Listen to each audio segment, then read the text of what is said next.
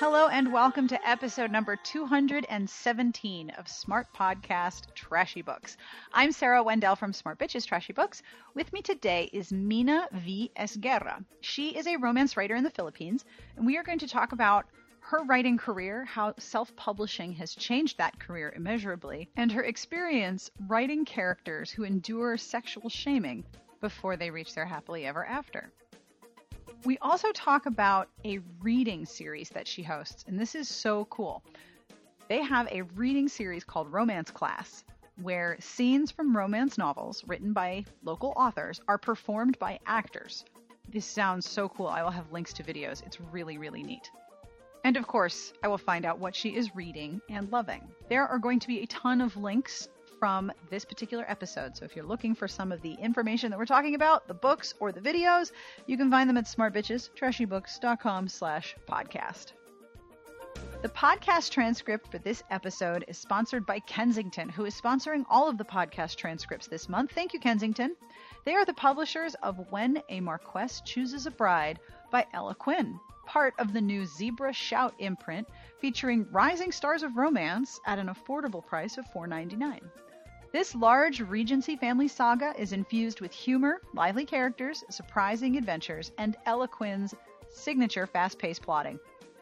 Spicy, witty, and brimming with interesting history, When a Marquess Chooses a Bride reintroduces readers to the Worthingtons, a family who has seen their share of scandal and excitement, but nothing will prepare them for this.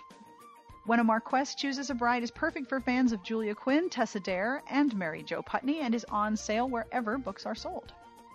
Speaking of books, if you would like to check some out, especially the ones that are in the podcast, you can go to itunes.com/DBSA. There is a whole iBookstore page just for the podcast where you can find all of the books we talked about, plus the episodes themselves, because iTunes does all the things.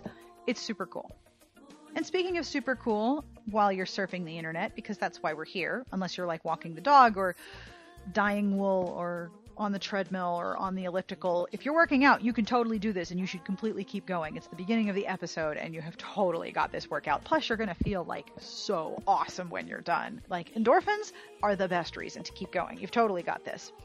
Anyway, all tangents aside, if you are curious about how you can support the show, you can have a look at our Patreon campaign at patreon.com/smartbitches.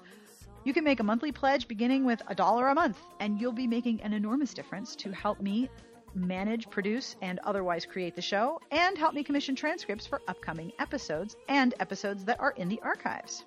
One of the rewards for pledge levels is random but completely heartfelt and very silly compliments from yours truly, and I have some at the end of the episode, and they're super fun, so I hope you stay and tune in. And if you're looking to find out what this rad song is, our music is provided by Sassy Outwater, and I'll have information at the end of the show as to who this is, because I say that every week. I'm going to have to ask my husband if I say this in my sleep. Like, if I start reciting or practicing intro and outro while I'm sleeping, that would be a weird kind of stress dream, right? I mean, it wouldn't be all the worst things. I mean, it's not like I'm screaming or talking to people who aren't there, but, you know, maybe I talk about the podcast in my sleep. I'll have to find out. I am all about tangents today. Are you enjoying this? Probably not. Should we get on with the episode? Yes, we should. Without any further delay, on with the podcast.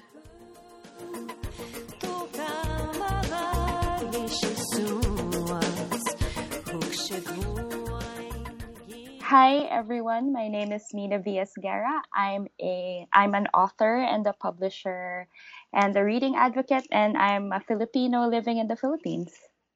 I'm so excited to talk to you. Seriously, I have so many nosy questions. Yes, go ahead with your nosy questions. All the nosy questions. So, how many books have you written so far? I've actually lost count. That's the best answer. There's no better answer than that. Yeah, I tried counting because someone told me that I should have like a thing for the 25th, but it's probably 24, and I've only lost count because I've done the thing where I've serialized a book, and so I've released a book in 3 parts. So I used to count those as separate books, but now I'm thinking maybe I shouldn't. So there's that kind of confusion, but it's definitely over 20. Okay, that's amazing. Congratulations. Yeah. Thank you. So have you always wanted to be a romance writer? I've always wanted to be a writer. I didn't realize that was going to be writing romance until I think just like 5, 6, 7 years ago. But it it was something that I knew I was gonna do, but didn't think I would make a lot of money doing. So I started studying more of corporate communication, development communication, and then ended up writing romance as a hobby. You write mostly contemporary and young adult. Is that right? Yeah, very few young adult though. Probably like uh just 5 or 6 out of 20. Yeah. I was first published by a Philippine publisher, a local Philippine publisher in 2009. They were one of the few publishers here that were publishing chick lit written by Filipino authors. So I was fortunate to have my first book published by them, but they were only really publishing like 4 or 5 books a year.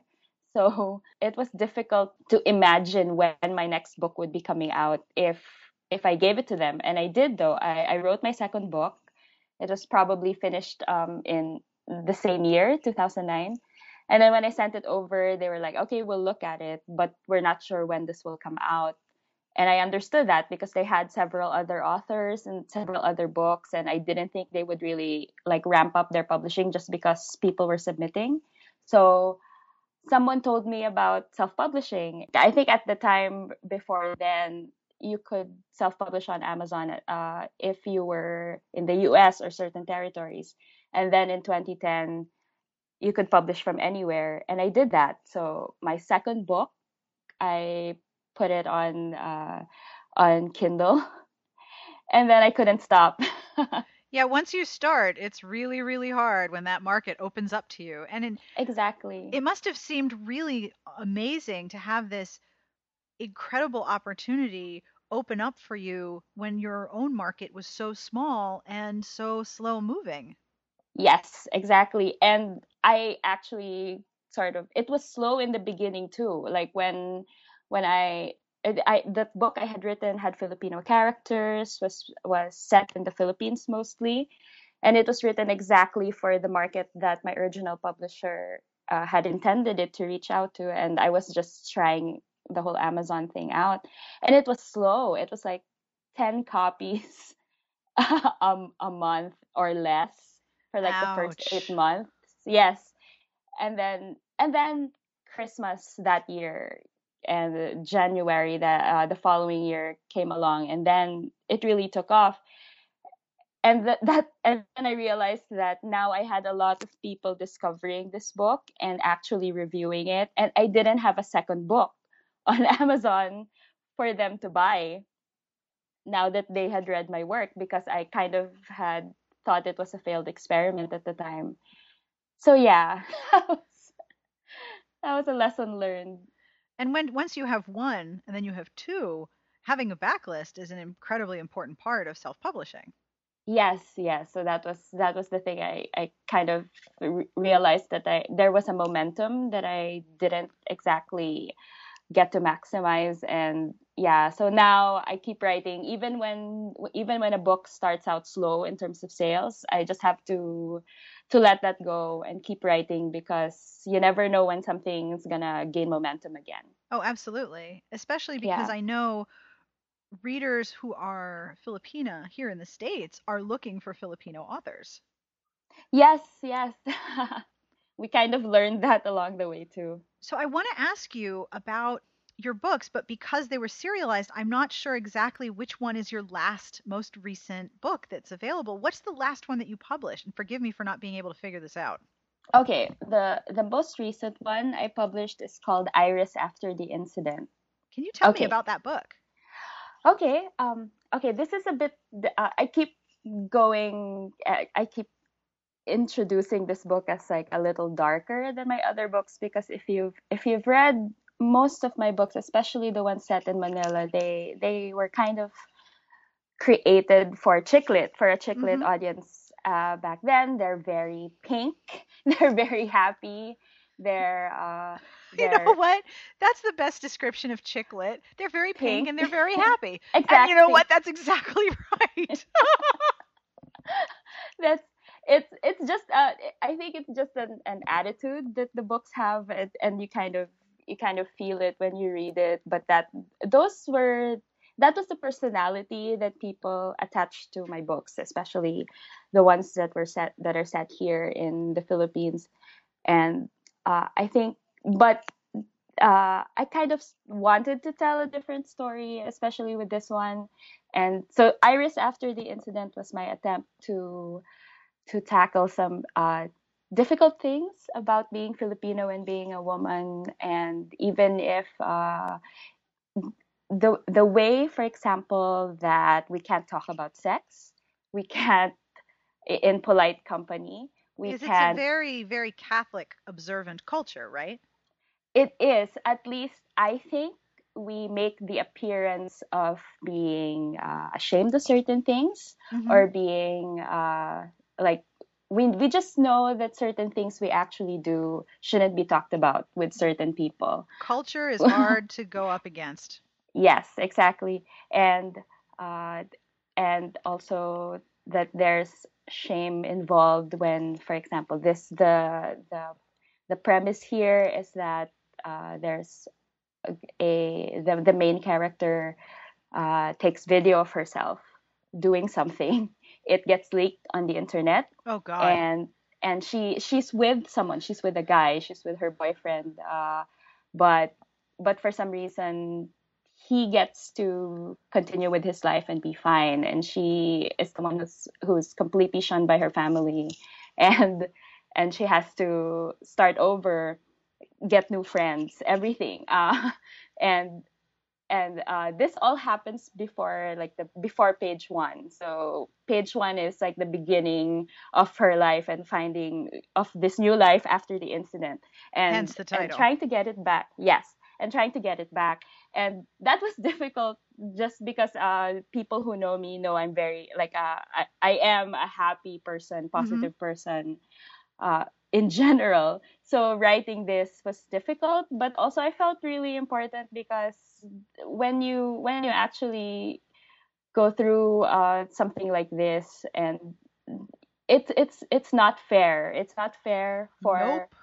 for guys to experience it one way, and for women to experience it a totally different way. So this was just my way of addressing that, and with romance also. So yeah.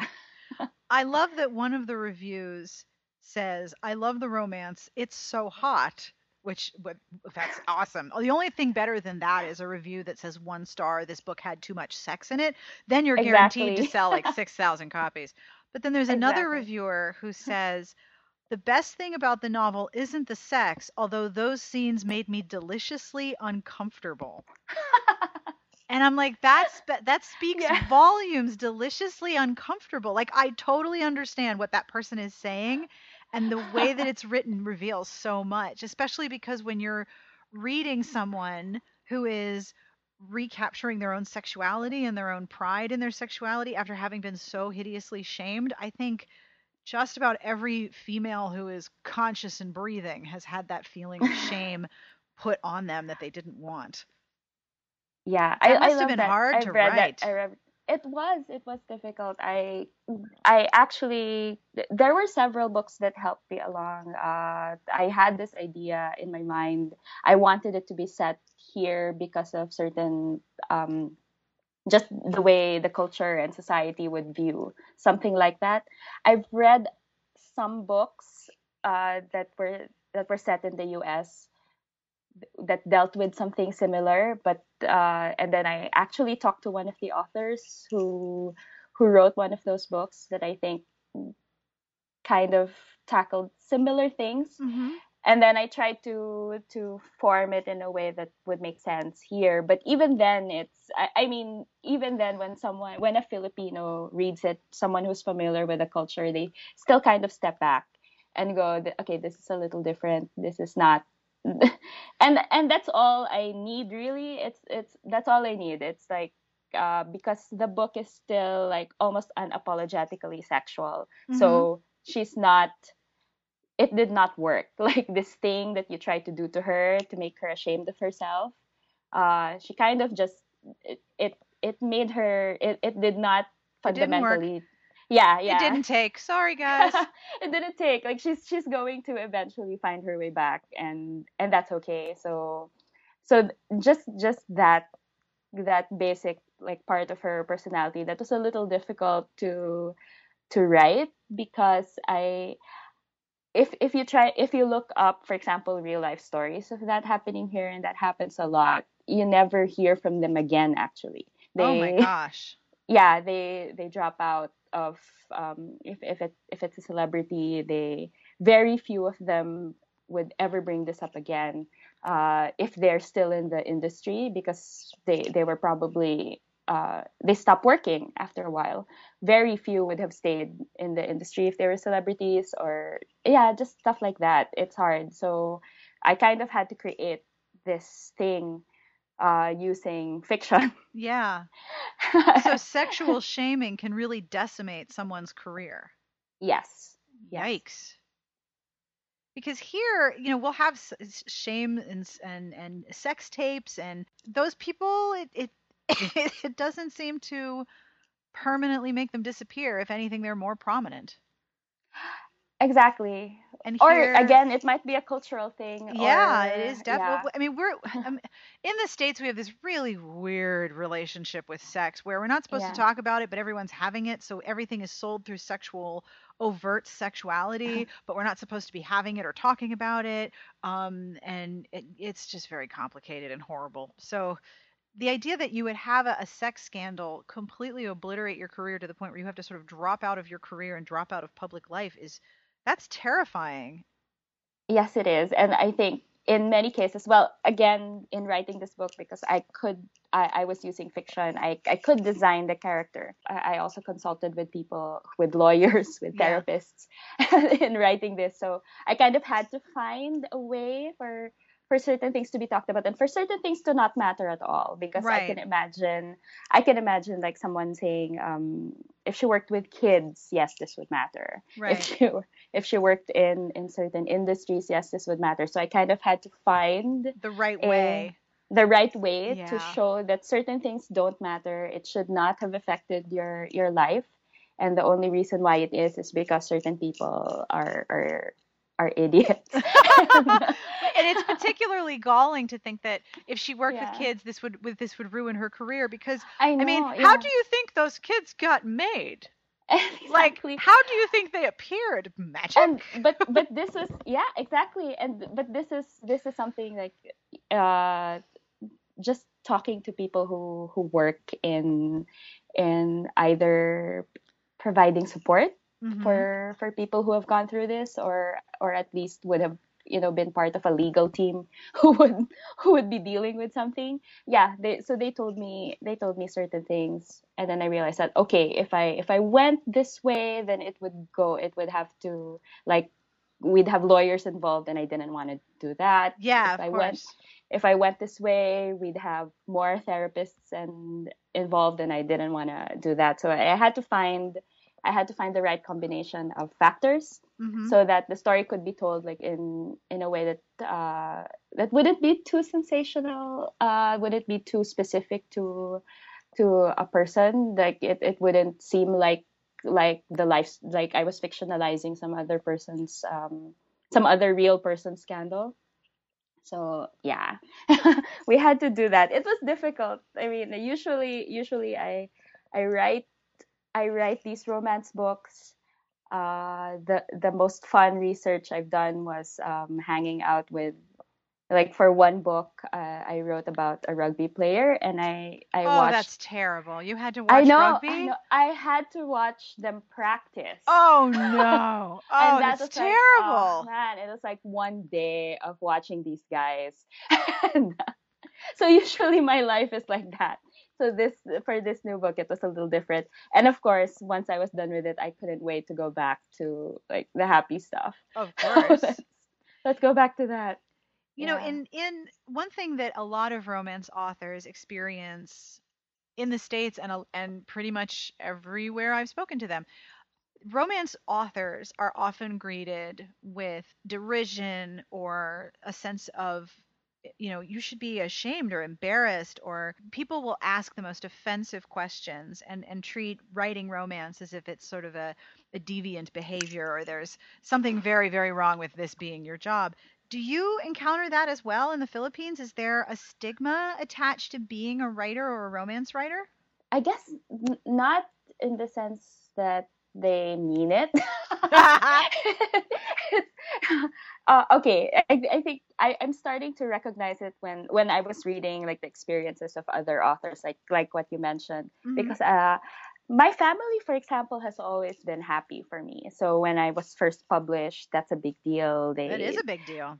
It is a big deal. I mean, they kept talking before when I was first published. I think there was the impression that Filipinos didn't like reading or whatever. They're wrong, but uh, or that they didn't Filipinos didn't value authors and books, but they do. I mean, that's what I experienced when I was first published. People are genuinely happy for you. Hmm. They are impressed that that they find out that you've been published or that you've finished the book. They're happy for you. They like that. Now later, when I started being more participative in like discussions about romance or just the literary community in general, then I saw that okay, uh, You see so that behavior I show up. I start seeing yes, I start seeing, for example, people who would come up to me and say, "It's great you're an author, but I would never read romance." And Yeah, that I was sounds familiar. thanks. I don't know. Uh, I mean, good I'm for glad you're you. happy. I'm glad you're happy for me, but I don't know what to say. And and then and then but it's a lot of things. It's not just the genre. I've actually big if I now that I've become more aware of that there's an actual uh I don't know if it's stigma or what, but I started noticing like all these little comments that probably like it just comes out, but it probably means something. And now I'm trying to put it together. For example, uh, like they were surprised that I looked so young. Yeah, and Okay. I don't even know what that means. Like, what? That's a Yeah. little odd. Exactly. Or one time I showed up in this literary conference. I was at a panel with some very esteemed authors, and yes, of course, like I was the youngest person there. I'm in my 30s, so I'm Hmm. not the youngest person like in the world. But uh but still like there is, I guess, for respect in a certain field, you have to be like, I don't know, uh it's probably also because they weren't even aware of me. My first book was 2009, and in I guess a more established literary tradition that's young, I would be in a panel, for example. I would get those questions like I've seen articles like this, like the annoying things people ask romance authors, like, yeah, is this your story? Did Is you this how you research your sex scenes exactly personally? is this how you met your husband? Hmm. And then and I was like, okay, I've written 20 books and they can't all be how I met my husband. Why? I mean, can't we can't we have imagination? Can't we have, No, gosh, what are you kidding me? Can't have yeah, imagination, outrageousness. stuff like that? But and then I have all of the and then I get all of this, but uh so I like gradually starting to form like what the impression of what people actually think of romance authors, because there weren't a lot of romance authors. There's a very huge group of authors and also a huge group of readers for Tagalog romance, for romance in the Filipino language, and it's a smaller group for the people who write in English. So that's still like and even the communities are different for that. So the way that the Tagalog romance writers get Hmm. treated also is another thing, but they get similar comments. Yes. Like, yeah, and then we have variations of that Now, also. I know your books that I see access to are in English. Do you also write in Tagalog? I don't. I don't. unfortunately. What I do is I when I started participating on in the Wattpad online community, I realized that I thought there were a lot of readers there. So I thought I'd put some of my books there. And there are a lot of Filipinos on Wattpad. Wattpad's very popular in the Philippines, Oh, but I've heard about this. They had their own television show for a while, right? yeah, it's they still do. I mean, it's a network that sort of picks Wattpad books that they'd serialize or make a TV movie out of, like on a regular basis. Yeah, and but it's really popular. But all the popular stories are in the local language. It's in Filipino or Taglish. I mean, we call it Taglish because it's a mix. Yeah, we have that in the States with Spanish and English. It's Spanglish. Yeah, exactly. So it's not entirely because there's formal and academic Tagalog, which is still different from what these kids are writing. That's really popular. So I when I went there and saw that that was popular, and my books that were entirely in English weren't being read as much, Hmm. what I did was I started writing a writing and publishing advice column in Taglish. So that's pretty much the only work of Tagalog that I have, and it's writing advice for these kids on Wattpad. And of course, that's my most popular Oh, of story course. on Wattpad. Of course it Yes, is. yes, And you but could compile all that and sell it as a 99-cent ebook. exactly. There is no stopping you. So There you I go. have another question. I know from your website that the Manila International Book Fair, is it just happened or is it still happening? It just happened. The last day was Sunday. So you're tired. That must Yeah, be an exhausting experience. I think I just like I woke up this morning like it's Friday. It ended on Sunday. And I woke up this morning and I thought I'm still tired. I'm not over it. So Yeah, you but have a romance reading series where book scenes are acted out. yes, I we want do to that. know all about this because this is so interesting. I mean, we have a reading series called Lady Jane's Salon that is in a couple of cities, but it's mostly the authors reading a specific section or scene from their books. Yes. I have not seen romance novels or portions of them acted out in a live reading. This is so cool. Really? I can't believe no one has ever done this. If they have, I missed Someone it entirely and I I mean feel bad. someone has have done this because well, I mean so okay, let me tell you how that started. It was we started this almost a year ago. So September last year. What happened there is I do workshops also. So that's the thing that I decided to start doing to so I could be more involved in publishing and writing Hmm. and earn from it was uh, I work with local institutions and offer workshops. So that time there was a workshop scheduled for September, and I decided, let's try to make things exciting for the people who are participating. I am going to hire a male actor and a female actor to come in on the last day of the workshop and read scenes from their stories to them. And I thought that was going to be a good, like, it was going to freak them out, but I thought that it would be a nice surprise for them. And then the workshop got canceled, but I had already hired the actors. I didn't want to waste like a perfectly good chance to have this happen. So what I did instead was I got a room in near where I live. There's this like tutorial center, like training facility that's really nice. And I got one of the rooms there and invited authors from my community. So I'm part of this community called Hashtag Romance Class. It's a community of authors of Filipino romance in English Hmm. and readers of those books too. So I told them, I have this thing that I'm going to invite you to. It's going to be at this place. It's on a Wednesday night. It seems random, You but should just come. come. Yeah, you should come. It's gonna be fun. Something like that. And then secretly with the two actors, I chose four books. And I chose books by people that I knew were going to be there. So I chose scenes. I gave them to the actors. They rehearsed, and then And then we went to the room, and they were like about 20 people were there, and they started reading, and it was magic.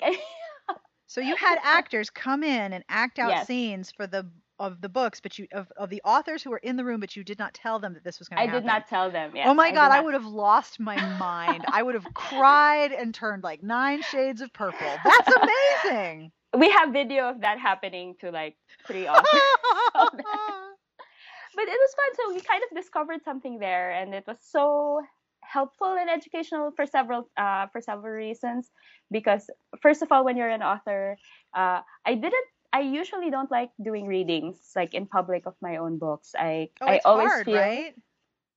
it's difficult, and especially like if you're an introverted author and you're writing a personality that doesn't match yours, it just it always feels to me that I'm shortchanging the listener when I perform my work. So there's that level of, at least I'm not reading my own stuff. And then there's another level of, in rehearsal, the actors who had never encountered this text before, it was very telling which words they would trip up on, because we have this thing that we try to call it out each other on, for example, like words that only writers use but Yeah. people don't use in real life. Yes. So we actually get we actually get to experience that when someone who has never read your book starts reading it aloud and cannot. What is this word? Exactly, Who says this? exactly, like who says Romance this, heroes. or this That's who sounds like says that. you. This sounds like you because you read these books or you went to that school. So, but your character did not. So anyway, so you kind of get that. The other thing is, I always have a guy and a girl reading, because we also have a thing where, do guys, because all of the authors are female, Hmm. do guys sound like guys? This is the guy This must be dialogue. so incredibly illuminating for readers and, Exactly. and listeners. It's awesome because, again, this guy sound like a guy when he's saying your words, like the guy dialogue. And so there's that level. And the other level of appreciation that we suddenly have is because we're writing in English. So Hmm. this is the thing here. When I was first published, I made a decision to write entirely in English, or I mean, 99% of Right. my book is in English.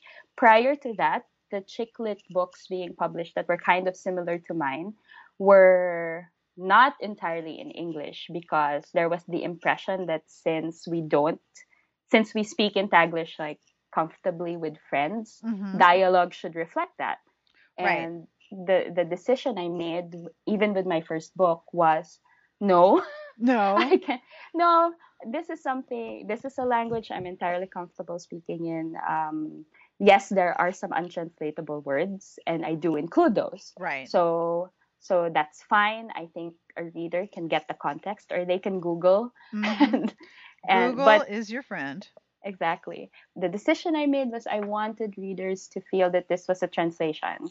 So it's the way that we accept translated work. Like, we know this is happening in another country where people are speaking a different language, but we read it in English and it's fine. Right. Uh, it's fine. We can imagine. I think readers. So I told myself that, yes, we can do this. We can imagine that readers. We can imagine that they're probably speaking some language, and it's being translated in the language that we understand. I hope. I mean, at least that was what I was going for. And in the beginning, that was, I think, when I was reading reviews for my early books, some people couldn't it was an adjustment for them, that Right. switch, that you know the author is Filipino, but you're reading dialogue that's entirely in English. But the actors and the readings completely like obliterated any doubt for me, because they sounded fine. They were they were delivering the dialogue in English, pretty much entirely in English. And and it didn't sound inauthentic to me. So, but this is case to case, and it's something that we kind of discover Right. when we hear the actors perform. and then they're good looking. So The pictures that you show and the videos that you've posted, which I will link to, they take this yeah. very seriously. Like they are into it. Yes, they're into it. Yes. They're actually professional theater actors. So So what they do they they think do of what this for they're a living. reading? What is their reaction to these readings? Like, do they have opinions about the books they've read? Do they go out and buy them? What is their reaction to reading this dialogue that isn't probably what they usually run into? Oh, that was a very interesting part of the first session that we did because we actually got to spend time with the actors and talk about it. We talked about the experience of doing this, and the actors shared some interesting things. For example, they enjoyed being able to play these roles because, for example, uh, I think what they said was in theater or at least in acting, the physical appearance is what matters first, like in casting. Mm-hmm. So if they don't physically match a role, they will not get that role. So they said, for example, during that first time they read from four books. So one of the actors said, uh, this was really interesting because if this were a play, I wouldn't have gotten these parts. He said, I wouldn't have. This would not be me. Exactly. Like he says, I guess, just, and also because he had been, his name is Gio.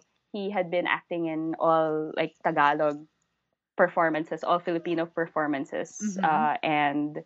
and there are people you cast who can speak a certain way, so it kind of also gave him a boost because he realized that he could still like act in English if that's and I didn't realize that that was a thing. I didn't realize that also because yeah, voice, the way they speak matters, the way they look matters.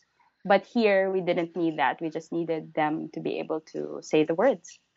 Right, because I mean, for me as a reader, um, I have my own imagination of what things look like and what characters look like, and having having a person who has to look exactly like what's described in the book doesn't even occur to me in terms of hearing the book. You just want to hear someone perform the words in a way that makes emotional sense.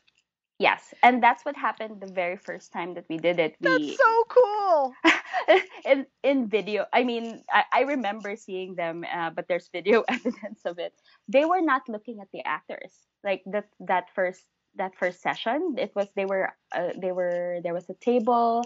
Everyone was sitting around the table. The actors were off on one corner, and many of the people who were there when the performance was going on, they were looking down at the table. They Yeah, weren't.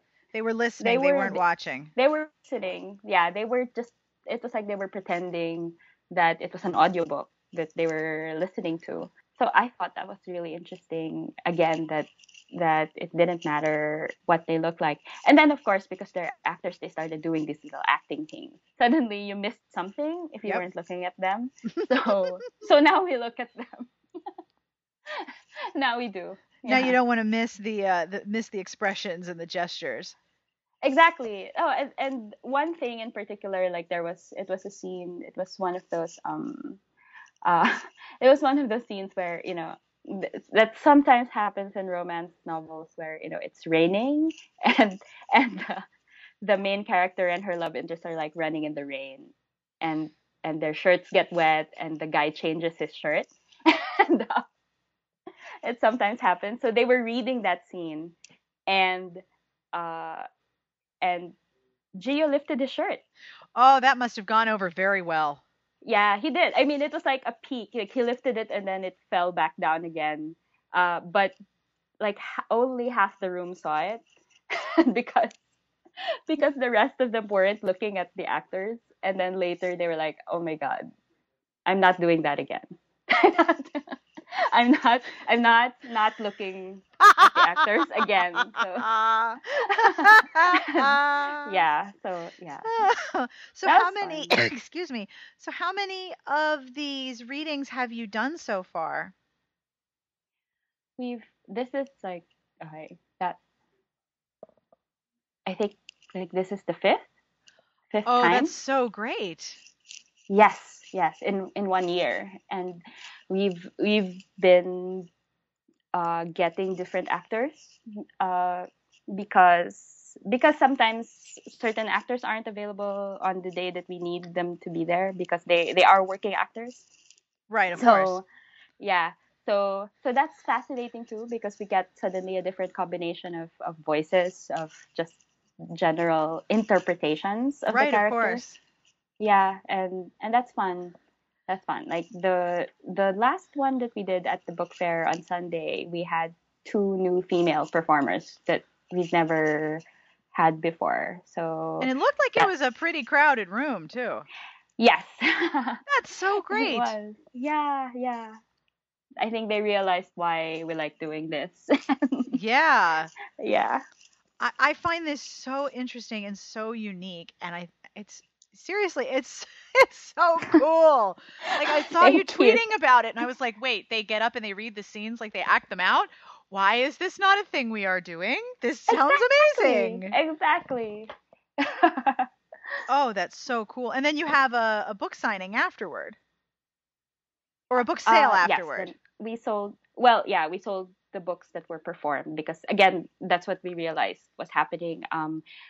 Sometimes these are most of these are indies. So in the Philippines, Mhm. people don't buy if it's not in the large bookstore chains. Mhm. Most people would not have heard of it. They buying a book, an ebook on Amazon is not yet a As thing here. common as it is here. Yes, exactly. So even if the book's been out for years, if it was mainly on Amazon, they wouldn't have heard of it. So we've done this, and we over the like several times we've done this, we realized that most of the people in the room would not have read the book yet, but now they want to buy it. Like after the Yes. scene, You need to have after the scene, copies.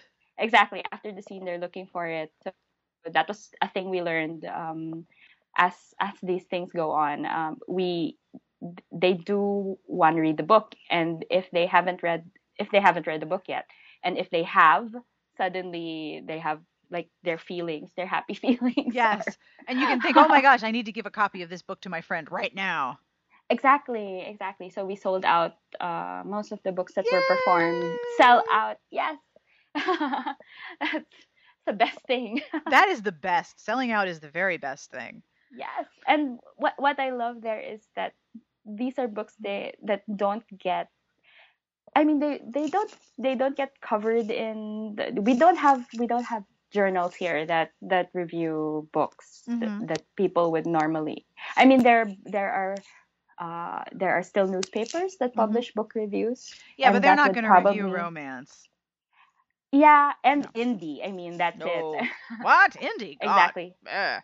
Exactly. And I was told that because that was explained to me because, for example, like a huge, uh, getting that kind of huge exposure nationwide in this country means it would be a lost opportunity if it were an indie and copies weren't available in bookstores, because as soon as people read this review, they want to go to the bookstore and buy the book. Of course. So there's that thing where it's kind of, you know, chicken or egg, that now you don't get reviewed because you're not in bookstores, but you're not in bookstores because you're not popular.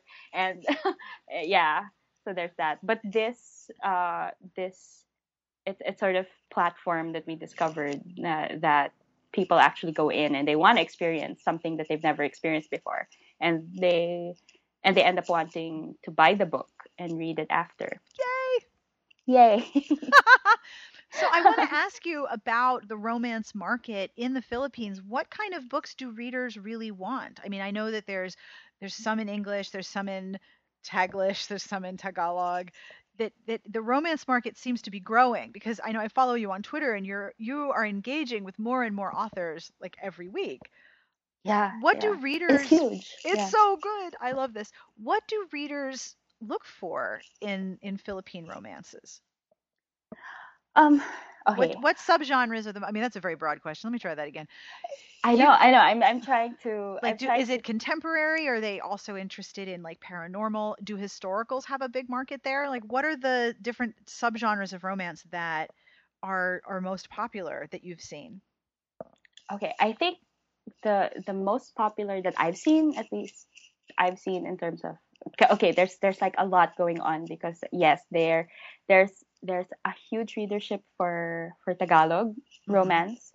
And sometimes these groups are like mutually exclusive, and you'll have like, if you Venn diagram it, there's probably like a little sliver of overlap with these, but there's huge Tagalog romance market. These are books that are released like, I think 50 new titles a month. Holy They're smokes.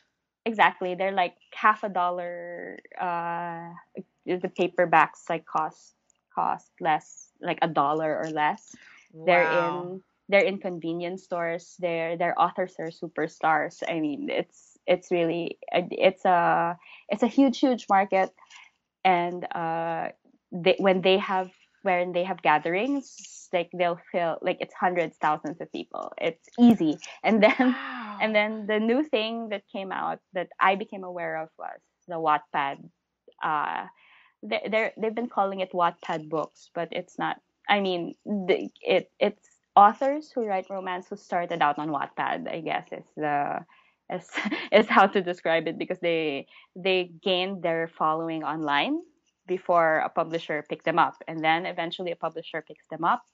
Their book, uh, that was serialized on Wattpad, is released as either a book or several volumes of something. And then when they have gatherings, those are also like hundreds of people. and and it might be a different group entirely from the Tagalog romance. And then you'll have people like me. I grew up reading English language books. Hmm. And I mean, there are lots of reasons why people grow up reading different things, but my first language growing up was English. Hmm. So I grew up reading books in English, and that's an entirely different group of people too. So you have uh, YA authors. I think the new adult authors. I think one of the largest groups that I saw come in for romance was Colleen Hoover. Colleen Hoover uh, came to Manila for a book signing with Taryn Fisher and Hmm. Christine Bray, and I think they cut off the signing line at 900 or something. Good grief. Exactly. Like, and there were rules like only this much people, only 3 books, and she has a lot of books. So her, Her so her, fans were making really painful choices. exactly. They were like, or they were like getting their friends in line, so so their friends would carry, like, and the other 3 books. Oh my gosh. Exactly, and it's I mean it's that too.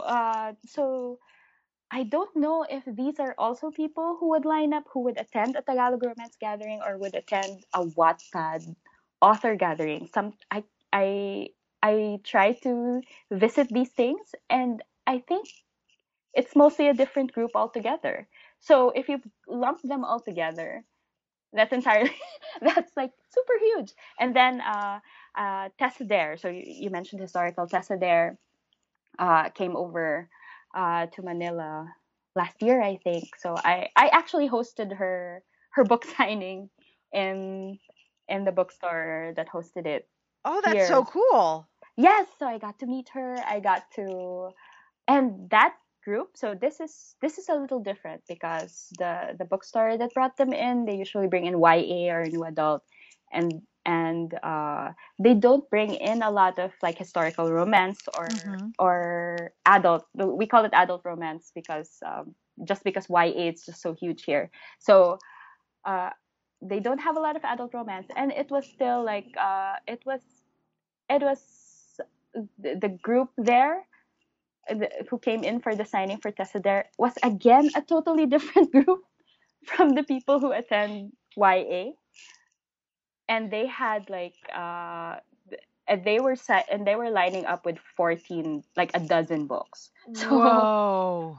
so again, it's like a totally different readership altogether. And I can imagine. So you asked about paranormal. I mean, I can imagine what happens if I think it's also huge. I don't actually remember being at a signing for a paranormal romance author. Hmm.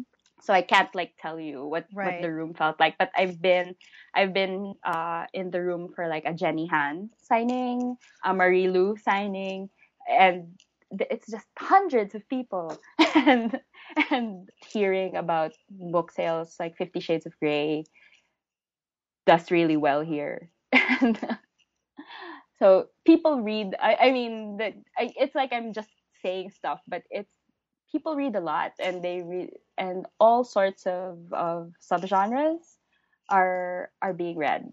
Yes. Wow. And it sounds like the readers who are there are really into the genre. They are the most voracious readers. It feels like it. Yes. Yay! Yeah. Yeah. So my question that I always ask people, the last question I always ask is, what are you reading that you want to tell people about? Oh, I just finished reading The Hating Game. Oh my goodness, what did you Yeah, think? I loved it. I loved it. Yay! It's it's like it just felt to me like movies, like those movies that are, but movies aren't like that anymore. Yes, it Like, was like a romantic comedy, and there people yeah, aren't making them anymore, much to my great sadness. yes, yes. It felt like it just that banter. I miss that. I mean, I loved watching stuff like that. I love reading books like that. I still go for that trope pretty much every time. But that one really felt like it felt very cinematic, and it was fun. It was fun. It was really fun. I just finished it like last night. Oh, So it's yeah. wonderful. Have you And read Act Like It by yes, Did you like yes, it? I loved it too. Yes. Okay, I'm really glad. I love that too. Yes, yes. I And think those books again, sort of go together. you're right. You're right. Yeah, They're a something like good that. set. Yes, I like. I mean, in the Philippines we call it. I mean, it's called something else. I think in romance. In romance land, but in the Philippines we're starting to call it sungit hero. Sungit is like sungit is like this a guy who's like he's not he's not rude, but he's just like it's just like an attitude he has. Like it's like he's not friendly. It's a guy who's not friendly. So Who's like there's standoffish and and yeah, and and like a little cold. yeah, yeah. But see, but it's kind of like so we like doing that. We like breaking down. We I like personally I like reading about sungit guys and how they're broken down. Yeah. So It is yeah. really satisfying, isn't it? Yes, yes, it is. Yeah. Are there any other books that you've read that you want to tell people about? I recently read wait, let me make sure I get that title right. It's Eh, by Lydia San Andres. Wait, The Infamous Miss Rodriguez. It's a novella by Lydia San Andres.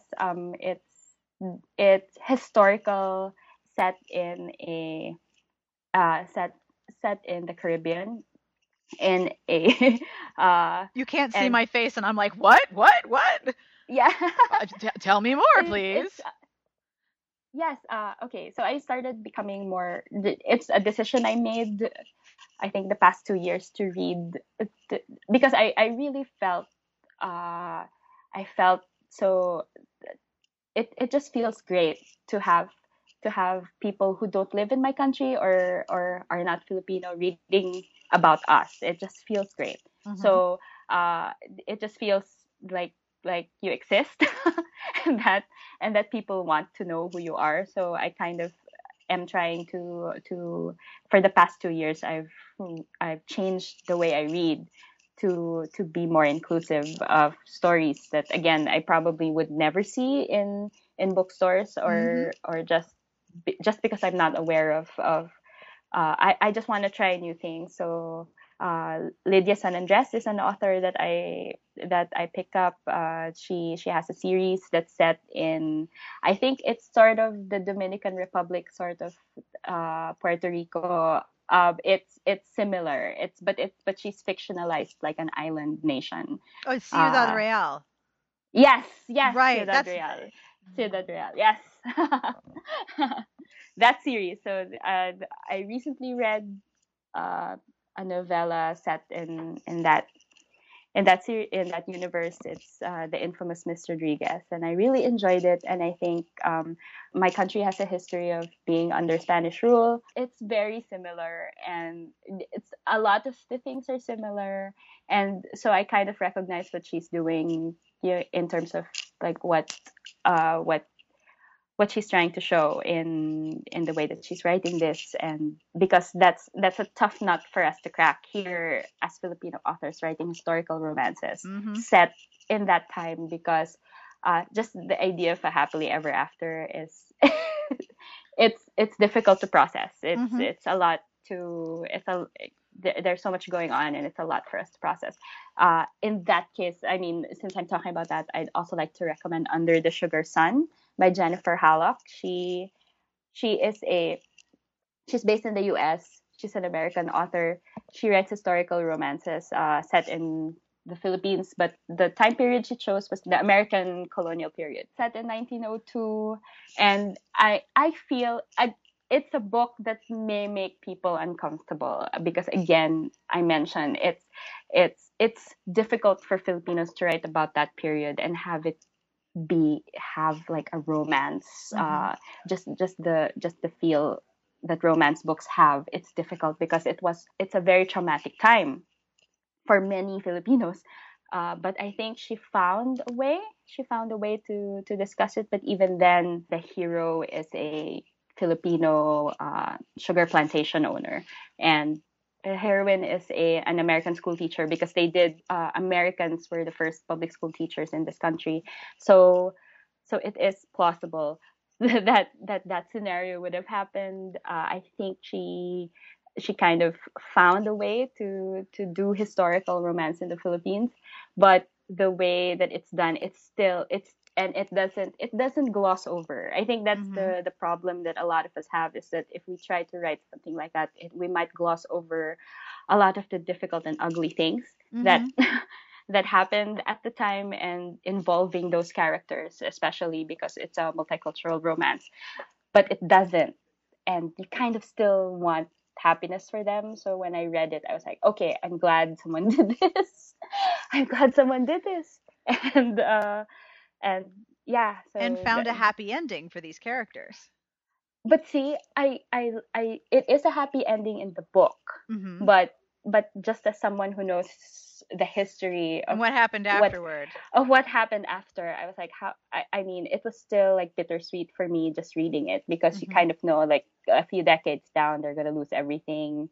They're gonna like war, Goodness. like war's gonna happen. But even as I was reading it, I was telling myself, but this is like all historical romance books are like that. There are like several years from the next war, or several Yes. years from something horrible Yes. that If you that know world happened. history, it's really hard to sustain the happy Yeah. ending after the end of the book when you know what's coming. And then I thought, okay, it's okay. Like, I can be happy for them.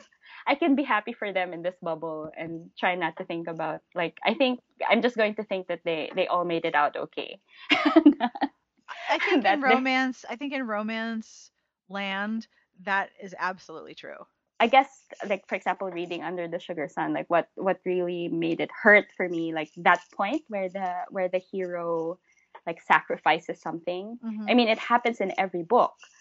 It, like, he does something to prove himself. He either gives something up, or gets over himself. But just because of what I know of that place and that time, it just really felt so bad. I just felt so bad for Yeah. him. Yeah. So, and then I realized later, and then it gave me an appreciation of historical romance novels set in other places, because yes, that is exactly what it's about. That's exactly what everyone, all in every time period, in every country, they are giving up something, like, in the greater context of history and things, that it matters. Yes. It matters. Yeah. And reading about history that's outside of where most historicals are set matters. Yes. Yes. I'm so glad that I'm doing this now, that I'm reading books that are just set in all these places, and I'm glad that there's a community recommending it to me. So I'm very active in WOC and romance. So I pick up recommendations from them and try to read as much as I can.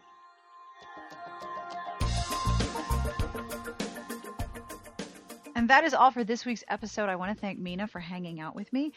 I am 12 hours off of the Philippines local time, so finding a time where we were both available and also awake was a little bit of a challenge, plus the whole international dateline thing, which I struggle with. So I want to thank Mina for being flexible and accommodating and helping me make this interview happen. I hope you enjoyed it as much as I did.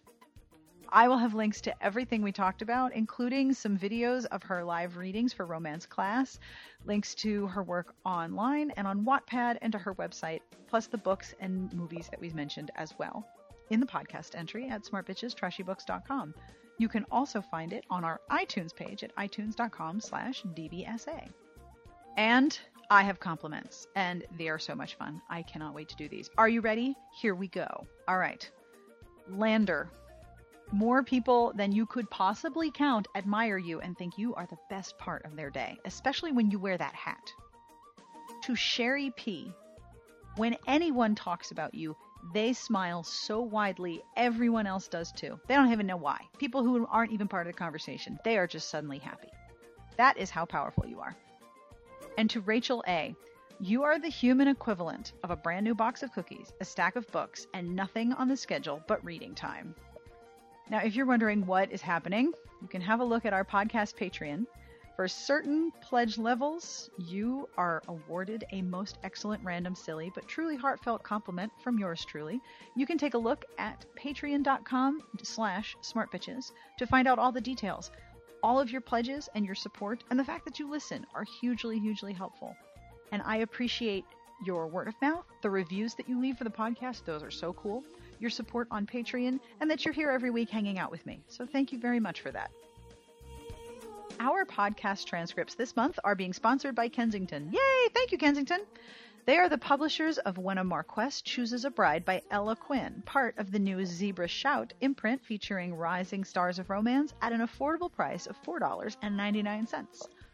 This large Regency family saga is infused with humor, lively characters, surprising adventures, and Ella Quinn's signature fast-paced plotting.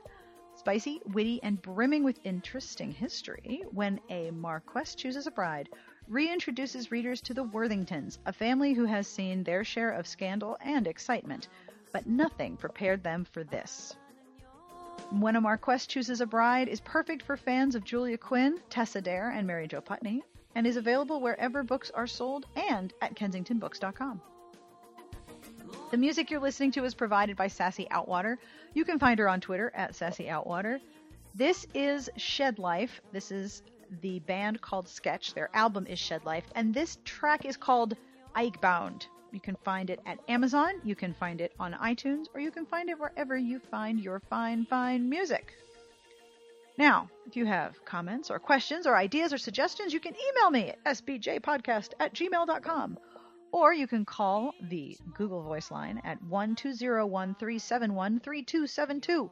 I love hearing from you guys because you're so cool. So, whatever you are doing on behalf of Mina and myself and everyone here, including my cat, who is somehow taking up the entire sunbeam on the floor. It's really impressive.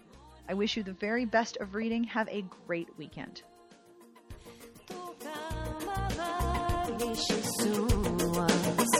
Who should